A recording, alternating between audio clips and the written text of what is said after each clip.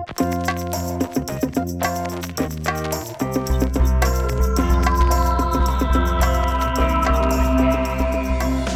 and welcome to IndieWire's Very Good Television Podcast. I'm Liz Shannon Miller at Lizlet on the Twitters. And I'm Ben Travis at Ben T. Travis on the Twitters. Oh no, it's the Boston episode. Well, Liz, I'm slipping I should say I'm sipping a Boston lager over here, officially from, Brewer, Patriot, Samuel Adams. It's a Friday afternoon. It's been quite a fucking week, and I am sipping on an ice cold, a moderately chilled beer, and it tastes pretty fucking good. But more importantly, I'm going to save you some time / replace the best thing at the end of the episode by starting with a best thing at the start of the episode, and that's the Live by Night trailer, which you watched with me, Liz, right? Ben Affleck's new movie. It looks fucking great. I would like to note that you have just broken our F-bomb record in this episode within 3 minutes, and all because of the Boston accent. Well, when you get into character like that, you kind of got to stick with it. And it just comes out of you. It's just part of it. So Ben, Park the car in Harvard Yard. That's Liz's favorite one. That is my favorite one. So Ben's brain is stuck in Boston, and I'm huddled under my blankie. And yes, we're having a great week, guys. We're broken. We've been broken. But fortunately, there's plenty of television to keep us engaged with the world on some level. And man, did you guys see Westworld last night?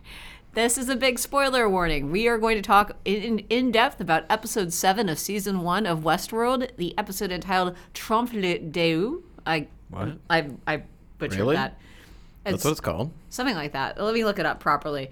While Ben, you stall. Double spoiler warning. Or, as my friend Ben Affleck would say, double spoiler warning. Second one, get your fucking ears closed unless you want to hear about what happened in Westworld last night. If you're not caught up, turn it off. Get out. We don't need you. It's going to be a lot of Westworld talk, basically. So Yes. be prepared. Yes. It's I'm going to try this again. It's French. It's a trompe l'eau. Oh God, I'm so sorry. Liz, I cannot you speak French. Je parle un peu français, mais the words are very confusing today. No, That seemed good. That sounded Frenchy to me. I don't speak a lick of it. The only thing I can say convincingly in French is je parle français, which is I speak French. I also can say is that irony? That might be. Yeah. Well, I can also say je ne parle pas français, but it's not as good. I mean, there's a lot of dirty words I could say in French because of Moulin Rouge, but that's inappropriate for the podcast. Oui. Right. Yes, that's the dirtiest one. So yes, but anyways, whatever the fancy French named episode from last night that you hopefully watched before you listen to this podcast, because some stuff went down. So consider this your spoiler warning. We are now we are going to go into the spoilers, and we are going to dig into the episode's most complex, honestly, brain-defying moment, which is, why did the horse blow up when the guy blew up? I cannot wait for this mystery to be solved. And I'm sure there's a bunch of nerds out there who are going to tweet at me and tell me why the horse exploded or why robot horses would explode as though they are in an 80s action movie and something got set on fire near a car and the car erupts as though it was an F-bomb. I mean, I don't understand that part. It's very confusing to me. Yes. I honestly think we could spend the entire podcast trying to understand why that happened, but it would just somehow break us further. Like, we are broken, but that could somehow do more damage. So I guess, is there something else happened, right? Yeah, a little bit something else. I mean, it was actually funny because you watched the episode before me. I did. And you very wisely informed me, Liz, there's this thing that happens in episode 7, and you were trying to tell me, and I refused to let you tell me in detail, but finally we got to it, and the question was, your question for me that you really needed an answer on was, why does the horse explode when the dude explodes in the train confrontation midway through the episode? Yes. So I got to that scene. I watched that scene here in the office, and I was like, I have no good answer. This is clearly a mystery for the ages that will leave us all perplexed for all time. And I was like, so that's all I need to care about, right? That I can, do I need to keep watching the episode? And you're like, yeah, you probably should. I mean, you were pretty much going to keep going no matter what, so it didn't take much encouragement or give anything away for me to tell you to keep watching it. But honestly, like, even though, yes, I used that question as a means to get you to watch this A way early, to trick me into watching it as early as humanly possible. so we could be best prepared to cover it on IndieWire.com, which you can read about extensively at this very moment, including a wonderful interview that Liz conducted with Sidse Babette Knudsen, who much better than I can say. I actually wrote down the phonetic of it at one point, but I do not have that handy in front of me. But the actress playing Teresa Cullen, who runs the QA for Westworld, and a pivotal figure in the show, and perhaps not so pivotal anymore. Correct. But to continue with it, yeah, Yes. that's what we're going to get to talking about. That's obviously the big thing that happened.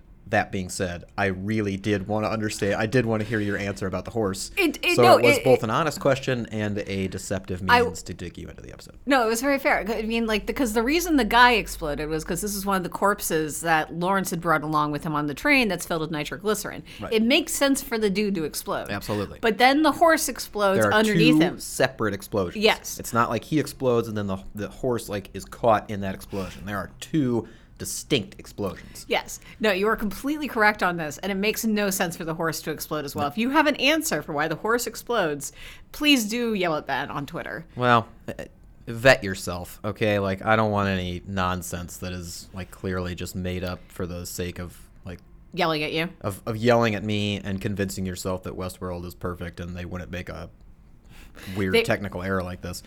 It's such a deliberately weird technical error, though. Like, somebody had to sit down and animate that horse exploding, because hopefully they did not explode a real horse. Correct. Yeah. Maybe actually, what if it turns out the horses have been explosive this whole time? Twist. I mean, it's a legitimate argument to be made that these robots could just have material, whatever they're constructed of, that would cause them to explode. However, since we watch them get built at the beginning of every episode in the credit sequence, as well as various other points throughout, it doesn't seem like there's been nothing notably flammable or nothing that you'd look at and be like, man, that's I could see why that would just cause a giant explosion to occur.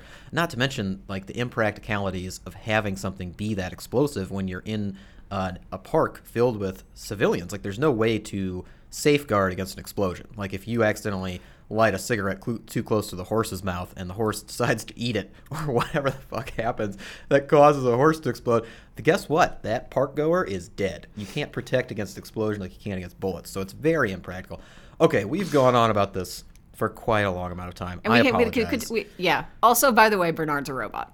Right. So let's, I guess, talk about the fact that Bernard was revealed to be a robot last night. Yes. And it was, I mean, I gotta say, I thought it was a pretty great scene for something that people have been predicting on and off for a while now. People have been very interested, very convinced that Bernard was a robot. Exactly. And even like with that in mind, like with those fan theories floating out there, even though both Liz and I have tried to avoid these fan theories, with those floating out there, I still thought the scene played out very well. Like, as something where if you hadn't thought of it, it would be very satisfying. It would be a very juicy twist. I love the shot of the designs for Bernard, like the designed robot of Bernard, like being on the schematics, and then him looking up and being like, I don't understand, or I can't interpret. This doesn't look like anything to me. Exactly, yeah. What a great phrase. Well, it's a great phrase, but what's beautiful about it is that that's the key word used by all the robots within Westworld when they are confronted by something they are programmed not to react to. Absolutely. Yeah. Which is honestly, I think that's like, when you hear that, that's like, oh,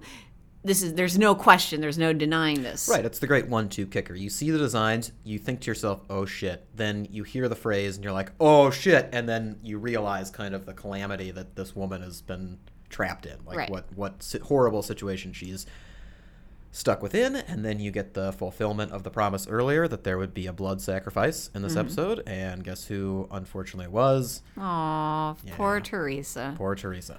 Yes, and in my interview with her, it was actually really interesting because, I was like asking her what it was like to film that scene. I kind of expected her to say, oh, it was really tough because she, clearly, of course, built up a rapport with Jeffrey Wright, and because they had been paired romantically for all these episodes, and she's like, oh, it was so fun. And I'm like, that's not what I was expecting. But it's three really great actors, and all three of them get such work to play with, like such material to work with. And so it's all of it's so meaty and dense and also so dramatic and interesting. And so, like I when she explained it like that, I was like, okay, that makes sense. But yeah, like it's an incredible scene, and you can it's the impact it has on the show is quite memorable. Yeah, actually, I mean, I don't remember if I've said this before, if I've brought this up before, but I feel like Anthony Hopkins deserves a strong amount of praise for his performance in the sense that he does not go over the top with this character. Like, he is slowly being revealed as a somewhat diabolical evil scientist. And, I mean, he's really living in that moment, and especially in a scene with these two actors, most notably Jeffrey Wright, who is a very understated, nuanced, quiet performer. He is somebody who really dials it back for most of his work to kind of match that level from a man who we know can go, crazy Silence of the Lambs over the top, which wasn't really over the top, but you know what I'm getting at. To have them kind of spar within that zone, within that range against each other and have it be so satisfying. I give a lot of credit to all of the performers, most notably for me, Anthony Hopkins. It's funny, like as the person doing the weekly reviews, I tend to watch every episode multiple times in writing. And the thing with Anthony Hopkins' scenes is that they're always worth rewatching with a real attention to detail, because he is doing stuff in his acting. It's like there's such flair and subtlety to what his choices. Like, it's so nuanced and so dynamic in just like the little moments, the little inflections he gives things, and the little gestures he makes. And it's so you can break it down on a micro level and really find stuff to appreciate. Well, especially in regards to the twist, which we can get into a little bit now, that they knew what happened earlier in the episode in which we watched this. I'm sorry, I always forget her name. The robot, the other prostitute robot. Clementine. I don't know why it's such a perfect Western name. I can never hold on to it. Anyway, it's okay. We watched that and we found out that was a staged, display, like a stunt put on to try to, show the control and take control back from this creator. But he knew it was a stunt, and so did Bernard. Like, both of them were aware of what was going on in that scene.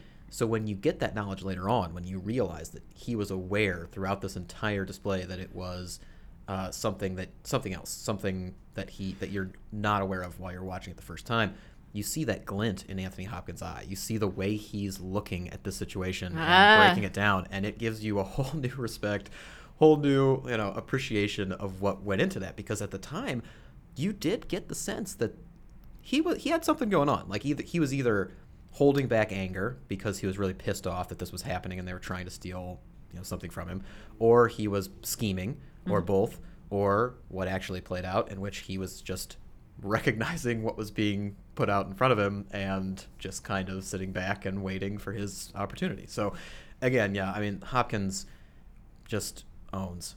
Just so impressive. Yeah. But let's go to discussing the actual twist a bit, because I feel like first things first, does the fact that a lot of people saw this coming invalidate it or make it less interesting? Well, I wanted to ask you that specifically because I've remembered you saying to me a couple of times throughout this run that you really hoped Bernard was not a robot. You really didn't want him to be a robot. Right. And because this fan theory was so predominant, and even though we tried to avoid it, like we said, it came up, you had that in the back of your head. So when it happened, I was curious what your reaction was. And luckily I was sitting here next to you kind of watching, but it wasn't as obvious to me. So I'm curious what... Well, I believe you were watching me, and also we were chatting on Slack a bit, and you were like, "This isn't." I kind of laughed out loud, I think, at one point, and you were like, "That was not what I was expecting," but nope. It was kind of the laugh of resignation, because yeah, okay, he's a robot now. Like, everyone's right. Liz's dreams are ruined. That's fine. I'm okay with that. But I think the issue, and this is maybe a superficial way of coming at it, and I think what it opens up is the much bigger question surrounding the show, is Bernard was a character I'd really come to like, and I can't even really put my finger on why. He just kind of seemed like an interesting, thoughtful person. He had he had his tragic backstory. By the way, I'm looking forward to the explanation of like, is Gina Torres like a robot, or is she just like an actress who's paid to interact with him on some level? Like, I'd love an answer on that. And so there's a lot of questions, but I think the big thing was, oh, well, Bernard's a robot, which means that he's not a real character anymore. Like, that's, I guess, or he's not someone I can necessarily empathize with because he's under Ford's control completely. Like, he's programmed to do the things he does. And then this builds out that this, of course, is the exact crux of what the show is trying to figure out, is trying to dig into, which is, what is free will? What is predestination? What is, if we're programmed, if we as humans are programmed to behave in certain ways, like, does that make us less likable? Like, these are huge existential questions to some degree. But in Bernard's specific case, it made me question, like, is this a character I can continue identifying with and being intrigued by and rooting for if I know that he is completely under the thrall of another character?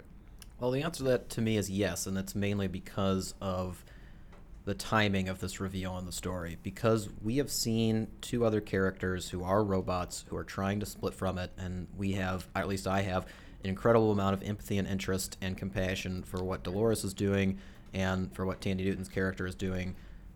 Yeah, I mean, I think honestly, like, if it weren't for their storylines, I'd be much more concerned. But the fact is that I think Bernard has gone from being kind of an interesting bystander in this question of, like, are the robots becoming more human than human? And he is now, like, the central figure of it.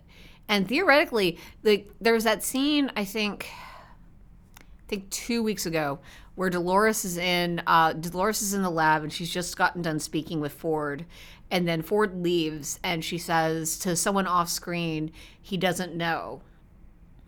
And we never see who she's talking to. Like, I didn't tell him anything. He doesn't know. And theoretically, that person is Bernard. Theoretically, like, Bernard has already been working secretly to kind of overcome his programming, and Dolores is one way in which he's been trying to do that. But all of this is like a lot of stuff that we're not going to really get to unpack until we get more, until probably, who knows, episode 8, episode 9, episode 10, it's clearly part of the season endgame. Right, but I mean, to me, the bigger point of it is, like you mentioned, losing the tragic backstory of Bernard with his son and with his relationships. Losing that tragic backstory is fine because it's immediately replaced by a new tragic backstory of him being forced to do things that he does not want to do, or that is not something that is typical of his character. Like, this is not something that we would have expected from him, and it's obviously not something he would have chosen to do without being commanded to do so by his evil overlord, Robert Ford. So he has a new tragic backstory that is, to me, as empathetic because you're hoping for him to be free. Like, you're hoping for these people to find freedom and to find satisfaction because it seems like they are crossing the threshold of having humanity within them. Like, they are becoming more human as they go. The interesting thing and the scary thing to me is that because of the way this show is constructed and because of how many theories are out there and how many twists and how many possibilities are still available, there can be decisions made later on that would affect even this, that we could keep kind of rewriting history as we learn more twists. Like, we could keep having to go back and be like, oh, well, that's not actually what I thought was happening. So that either validates or invalidates, your feelings in the moment or for that character or for the storyline. If, for instance, I don't want to put out fan theories, but the point being, things can happen in this that drastically change your interpretation of what's been going on, including this big twist in episode 7. We're only in episode 7. You know more is coming before we're done with this season by episode 10. So, I mean, kind of preparing yourself for that mentally, where this is not a show that is necessarily reliant on twists. I like having these big moral discussions. I like talking to people and getting that feedback about whether or not you do have empathy for a robot or you do have empathy for somebody who is not in control of their emotions. I love having these big kind of moral questions to be answered. But at the same time, I think the visceral reaction and the thing that people will hold on to for this episode isn't so much a strong emotional connection to Bernard, but oh my God, what a twist. Like, whether they predicted it or not, oh my God, it was such a big twist. And I feel like that's what the filmmakers were going for, or I should say the creators were going for. So will they keep driving towards that? And will we become more and more twist dependent as the series continues? No, it's a really good point. And I think it speaks to one of the reasons why I don't love fan theories, which is that and fan theories are great but when you get obsessed with predicting the twists, you stop talking about why the twists happen and their execution. And at the same time, that applies to the creators. If they stop thinking about the big moral questions and are worried so much about hiding or establishing twists to come, then they too will get distracted from some of the bigger elements within this story. And I think that's part of why I think the end of the episode is so successful is because it's not just the reveal that Bernard is a robot. It's also the fact that Bernard is so under Ford's control that he can just flat out murder a woman that he theoretically his programming in his programming was quite a bit of fondness. And so that scene I found pretty hard to watch just because I'd been enjoying them as a couple.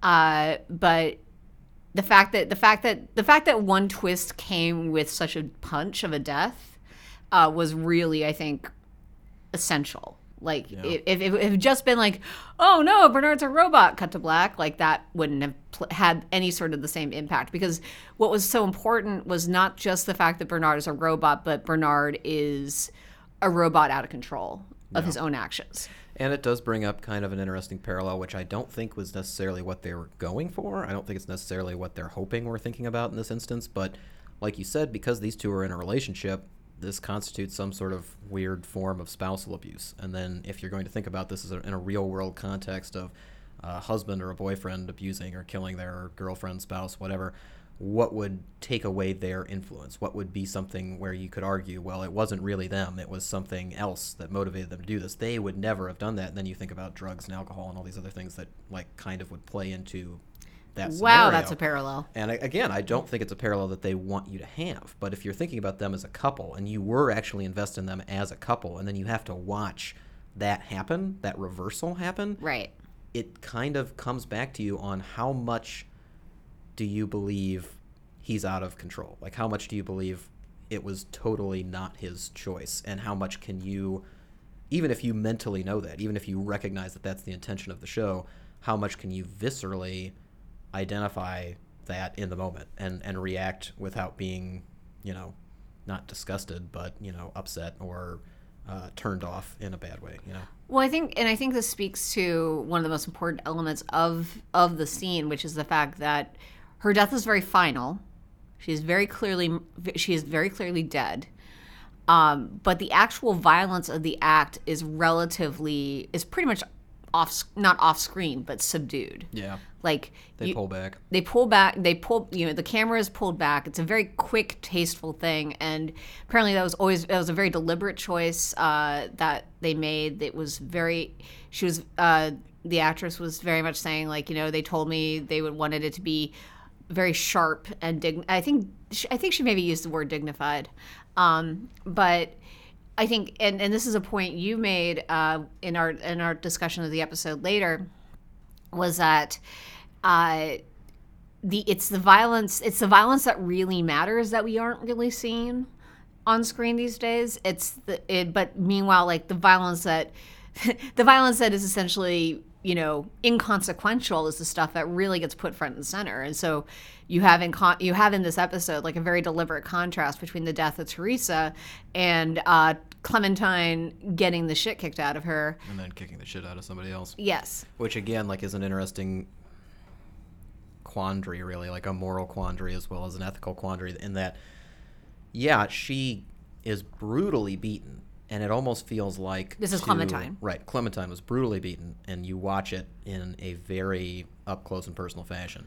And then it's almost like well, it's okay that we showed that because she got hers. Like, she came back and beat the shit out of the guy immediately after that. And then she dies. She gets shot at least. But it's that interesting thing where it's kind of that scene was much tougher to watch than the other scene, and you have to ask yourself, why is that tougher to watch? Why do they want that to be harder to watch? And then because it didn't mean anything, because it was staged. Why did we have to watch that? Why did it have to be so violent? Why did it have to be such a strong amount of violence against women? Why did we have to see, like, I mean, the importance of that decision is something that I think is going to affect and be interpreted differently by people. Like, I think that's going to be a strong topic of discussion as much as his reveal, like as much as Bernard's reveal, it will be, dominating the headlines and everything. Always fun when one episode of television can generate at least 5 pieces of editorial. Yeah. Not at all totally exhausting.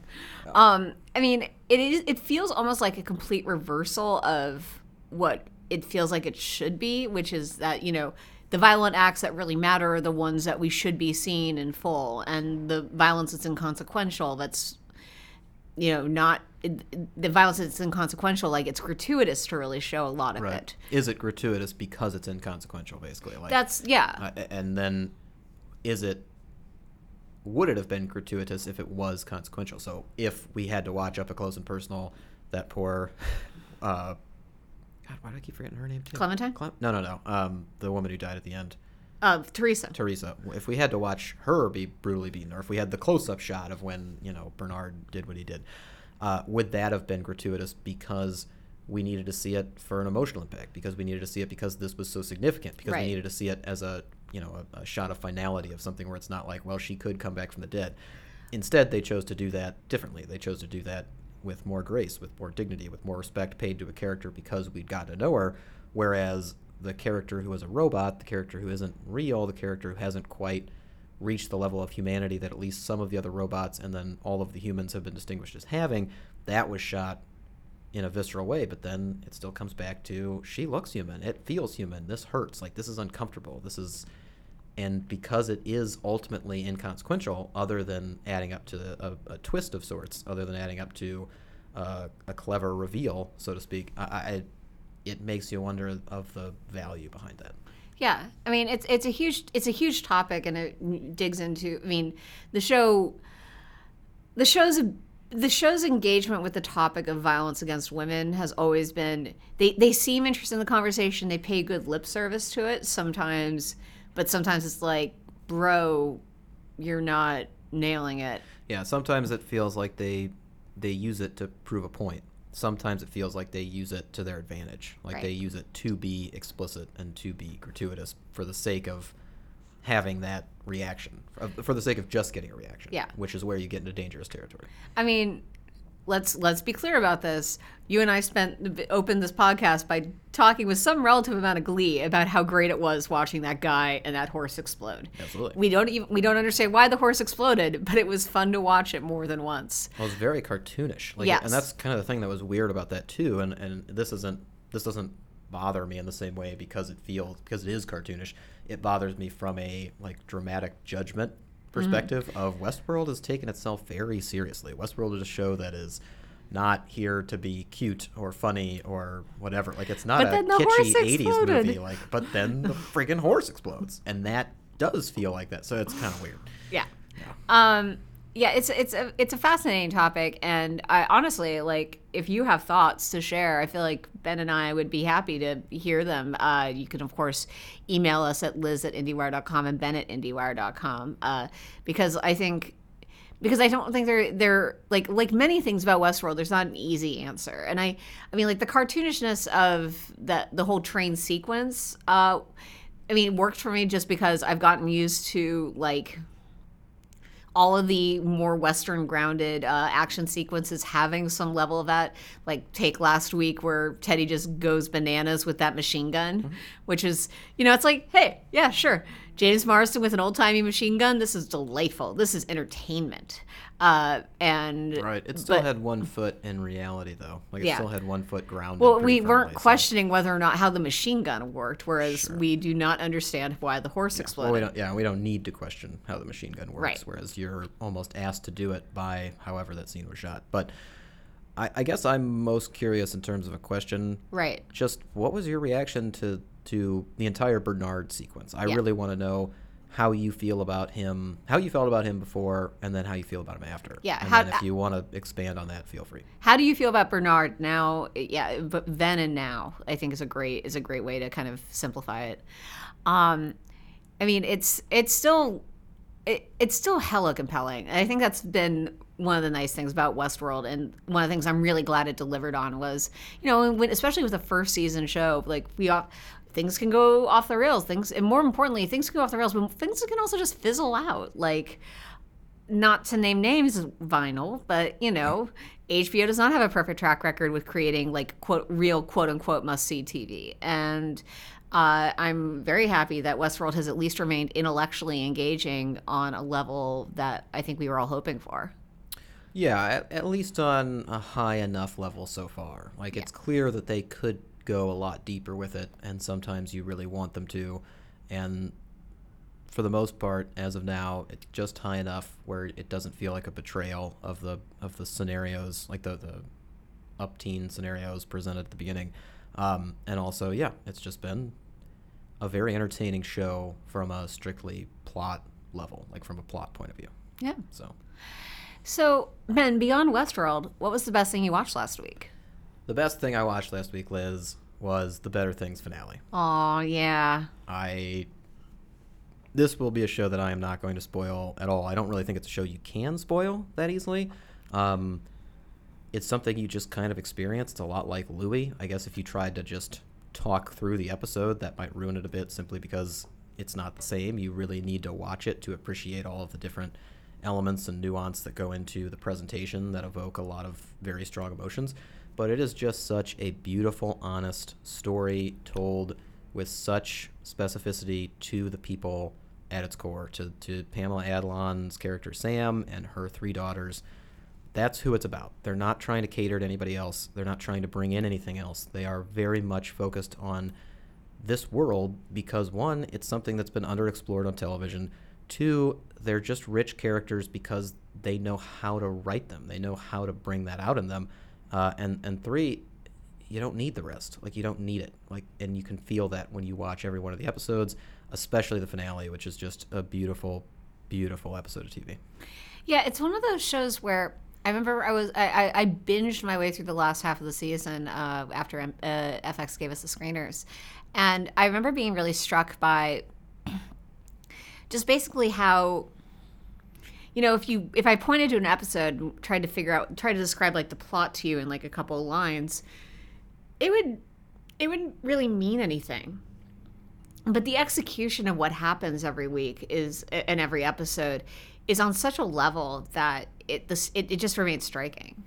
Right. Yeah. And I mean, what's kind of great about it is, yeah, like you're saying, if you read an episode description of it, which, by the way, the ones on the FX Press site, I think those are the same ones that exist like on the actual website, are pretty hilarious because they literally, a lot of them sound similar, where it's like, Sam goes to pick up her daughters from school, or like Sam and her daughters get into a predicament. Like, they actually kind of make a joke out of just how, we're not going to tell you what's going on here because that can't really encapsulate what's going on here. But yeah, the technical execution of it from a writing and a directorial level are excellent and superb, and they evoke so much on their own. But also, you can really see inside of these stories because of the people at the core, like because of the choice in making these characters into the main characters and not treating the kids as something like as a detriment to her dating life, or as a something that's just kind of existing in the background to cause drama within her own personal life. They have their own lives, and she's trying to engage with them, and you feel that very strongly from both perspectives, from all perspectives, and there's a lot to be said in how it's being told. So, like, when you watch it, when you engage with it in that way, you can really draw out some beautiful stories about life, like some beautiful implications about life, and that's kind of what has been great to hold on to when the season finally wrapped. But anyway, make sure you watch it. FX, I think season 2 is coming. Season 2 is happening, though. Okay. It's actually interesting because I think Better Things in Atlanta got renewed for second seasons in the same press release or something. And what's important about noting that is that Atlanta season 2 has been officially unofficially delayed because of that whole thing where Donald Glover is going to be Lando Calrissian in the young Han Solo movie. So Atlanta's been delayed. We don't know for how long. FX is notoriously just kind of chill about letting its creators take as long as they damn well want. But I mean, I can't imagine, like, Better Things in Atlanta have always been paired together, but I imagine this will split them up a bit and let Better Things kind of stand on its own for its second season. Yeah, I mean, a lot of the framework in which we receive information about these shows was the same because they were coming out at roughly the same time. They aired on different nights, which was good, and they're clearly very different shows about very different people. But yeah, I would hope that Better Things follows a more traditional path to season 2, timing wise, just because we need it. Like, it's an important show, and it's got a very unique voice that we don't want to see disappear even for a slightly longer than normal amount of time. So, Liz. Yes. Speaking of better things, what was the best thing you watched last week? I finally got to catch up with Crazy Ex-Girlfriend season 2. And all of it remains very strong, very exciting television. But in particular, I wish to call out the I Tap That Ass dance number from episode 4, which aired as you're listening to this last Friday. We actually have an exclusive clip of it not exclusive, I think it's a roundabout. But you can go to IndieWire.com and you can find a clip from it. But it's really wonderful because it shows off, oh gosh, I'm blanking on their names. I think it's Vincent Rodriguez III. Vincent Rodriguez III. It's like Silvestro, isn't it? Okay. No, well, there's Santino Cabrero, who plays Greg, and I'm trying to remember who plays Josh. But both of them are extraordinary tap dancers. Oh yeah, Vincent Rodriguez III, Santino Yes. Fontana. Thank you, Santino Fontana. Thank you. Wow, I mixed up those names. Sorry about that. But anyways, two great talents, two amazing tap dancers, and they very deliberately constructed the scene as an ode to classic, like, Donald O'Connor or Gene Kelly tap numbers. Like, if you've ever seen Sing in the Rain, you know what I'm talking about. Those two men can dance their asses off, and the two boys from Crazy Ex-Girlfriend more than lived up to their legacy, and it was delightful, and it was so many good jokes in it, and it was good, happy, making fun time television. Lots of good wordplay. Though I will note that in terms of the tap, there was a distinct absence of the clickety-clack. Yes. Because they're in tennis shoes. Yeah, which is fair. Like, Yeah. No, it's not a problem. It doesn't take away from it, really. Actually, if they had added the tap noises, I probably would have been happier. Yeah. But the actual dancing was incredible. I like the visceral sound of the tap. Yeah. Point is, it has its place.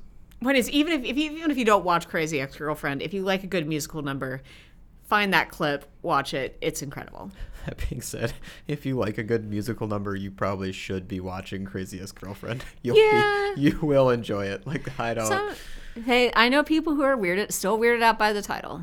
Still, but that's kind of the point. Like, even if you're weirded out by it and you sample it and you get into the musical elements of it, you will soon be sucked into the world outside of the title and look past it. Yes, fingers crossed. So, Ben, what's the next thing you're looking forward to? The next thing I'm looking forward to, Liz, is another finale. You're the Worst, 2-part season 3 finale airing Wednesday. Oh my God, they're doing it as a 2-parter? Yes. Oh no. Right. Yeah. It's going to be an hour of crazy emotions based on that last one. So if you're not caught up on You're the Worst season 3, make sure you do. It has been a pretty wild ride. I mean, I hate using that kind of bullshit reviewer terminology, but they have experimented in a lot of fresh ways this season, both with kind of the individual arcs within episodes and a longer arc related to Jimmy. Like, Chris Gere has been just magnificent this year in portraying various stages of grief and this character's very specific interpretation of those stages and, like, how exactly he copes with it. I mean, it's pretty impressive when you kind of step back and actually look at what he's been doing and how varied it is. I've been very impressed with that. So yeah, I'm always happy to be watching You're the Worst. I'm especially both excited and worried for the narrative purposes, excited because of the simple fact it's great to go into a finale when you literally have no idea what's going to happen, and it could go anyway. Like, it could go in a million different ways, and they could all be good. Yes, it's going to be a very good television. Hopefully, it won't break our hearts too bad. Yeah, I have too much faith. I don't think it can. Like, without spoiling, I feel like even if the worst happens in terms of the narrative, it's not the end. There's another season coming, so we're gonna be okay. Wait, how do you know more than me? Have you watched? They haven't put the finale up yet for screening purposes, have they? No. Okay, good. What do you mean? I feel like you know secrets that I don't know. I don't know secrets. I'm saying if the worst happens, You just mentioned spoilers. Yeah, I'm not gonna spoil exactly what I mean when I say the worst. Okay. You know what I mean. You Do should know what I mean if you watched the last episode. I see your point. Come on, Liz. I'm keeping up as best I can, man. It's Friday. I hear that. All right, Liz, send us out. What's the next thing you're looking forward to? Technically, I am putting this on here mostly to shame myself. I still haven't watched The Affair yet. It was my next thing last week, and so it's still my next thing that I'm looking forward to watching. But also, I'm going to throw in a shout out to an MTV show I really want to try out called Sweet Vicious, which is, I don't know much about it. I just know it experiments with form and function, a formula in an interesting way. I think there might be some fourth wall breaking, that sort of thing. I don't know. I've heard good things. I'm going to try to check it out this weekend. Sweet Vicious. Yes.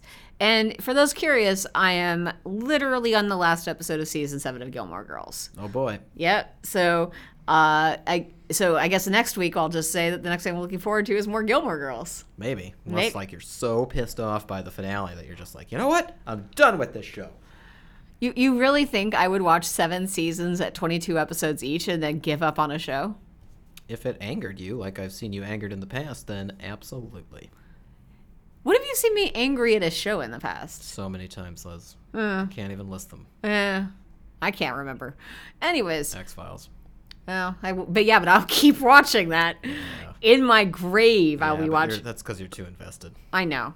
That's the problem. It's a different investment. It's a longer investment than what you've done with Gilmore Girls. Yes. The problem is that anytime, if I'm angry enough to really be mad at a show, I'm probably emotionally invested in it on some level. Fair. Anyways, point is, you can read all about this stuff and our continued musings on the world of television that makes us angry enough to yell at it at IndieWire.com, where you can also find reviews, interviews, features, and etc. And there are so many podcasts. I'm not even going to list them this week. I feel like you know them by now. Just go to IndieWire, click on the tab for podcasts. You're going to see a plethora of options, and they're all great. So listen up. Yeah, podcasts. They're good. You know this because you're listening to ours, and you can go to Stitcher and iTunes and all those things and rate us. Right. And I mean, if you're listening to ours, then I can assure you the others are better, so you're going to enjoy them. Yeah. And you can also find Ben on Twitter at Ben T. Travers. You can find Liz on Twitter at Lizlet. That's with an I and an E. That's correct. We'll be back next week, and you guys take care of yourselves, take care of each other, be nice to each other. It's going to be a rough time. I think we're looking forward to not a lot in the next couple of months, but we can look forward to this. We can keep watching television.